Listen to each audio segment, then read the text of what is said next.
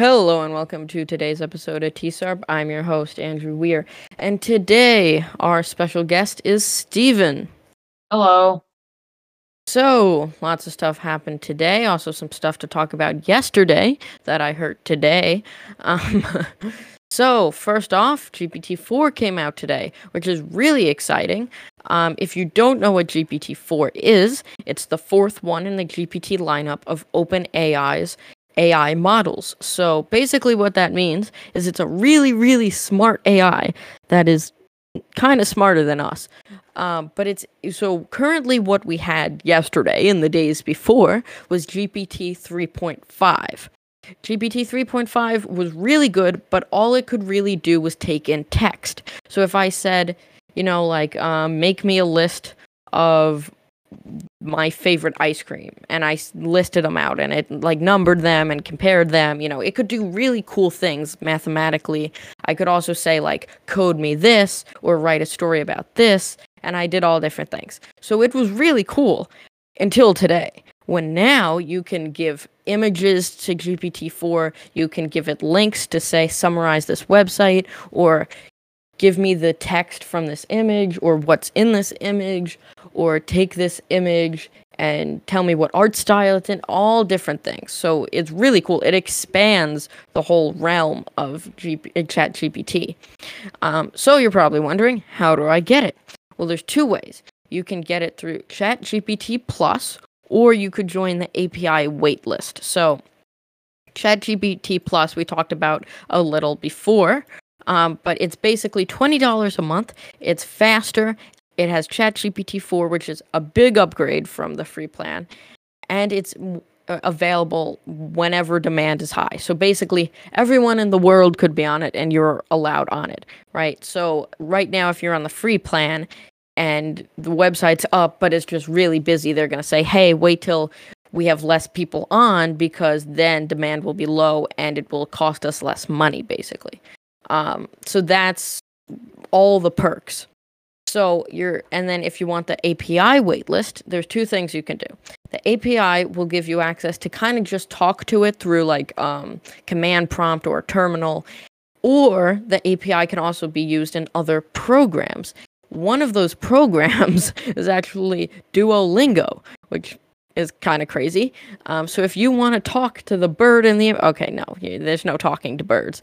But Duolingo implemented it. So you're now going to have almost, I don't want to say a chat assistant, but there's a little guy you can talk to, and it's hey, how are you? And it responds to you using this AI, and you can talk in the language you're learning.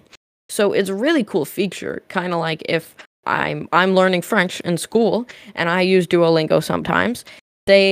I don't have anyone to talk to in French, and to train my skills, I kind of just have to do Duolingo, and there's no way to test my skills in a conversation.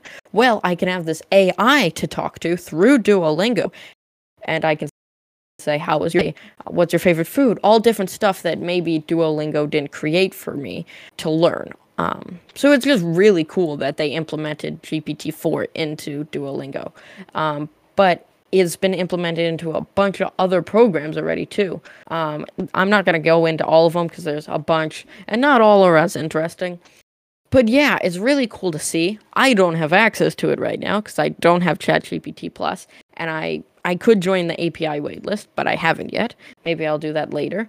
Also, I'm not a company, and they're basically asking only for companies, So if you're a company and want to join the waitlist or implement it in your program, you can go to openai.com, and it's basically the thing on their front page right now. So yeah, that's all very interesting. So I saved the stuff about yesterday to the end, just in case you didn't watch yesterday's. So if you want to watch yesterday's and come back, be sure to do that. But yeah, so apparently I got a little more info about Kidoyo being there. So I wasn't sure. I assumed that Kidoyo was there because it was all about ASSET, the ASSET conference, and it's all about technology with education and stuff like that. So Kidoyo, the company that really we've learned how to code from through school, really awesome. They were there too, and they were giving out these really cool Kidoyo poker chips. I didn't get many details on them. Maybe I'll try to figure out some more stuff. But sadly, they went pretty quickly from what I heard. So there's none left. And maybe Kidoyo has some in like a special stock somewhere. But Yeah, yeah, yeah. so that's like I have this collection of just Kidoyo stickers and Kidoyo merch. I don't know why. I just find it interesting to collect just whatever I can because not a lot of people have them. Maybe one day when Kidoyo's all over the globe and like a very big company, I can be like, I had the original merchandise. But yeah, so that's what I heard. That's my special info I felt like sharing. Also from an unnamed source now. I heard this. But there was a whole presentation on GPT-3, and I guess ChatGPT now they're gonna have to update their presentation to GPT-4. Really came at a bad time there. But it was about really like how do we stop it? No, I don't actually know what it was about, but it is confirmed that they talked about it. Maybe they talked about it on how to use it for good. Maybe they talked about how to prevent it from being used for bad. So all really good things. I mean, I feel like teachers, it's a good thing for them to know, look out for, make sure their students aren't cheating because that's always bad. You're not going to get anywhere if you're cheating and not learning. Big no-no. We talk about OpenAI and ChatGPT a lot. But it's not to cheat, just putting that out there. It's for educational purposes only. But yeah, so we know there was a conference on it or a presentation. I don't know what was in that presentation.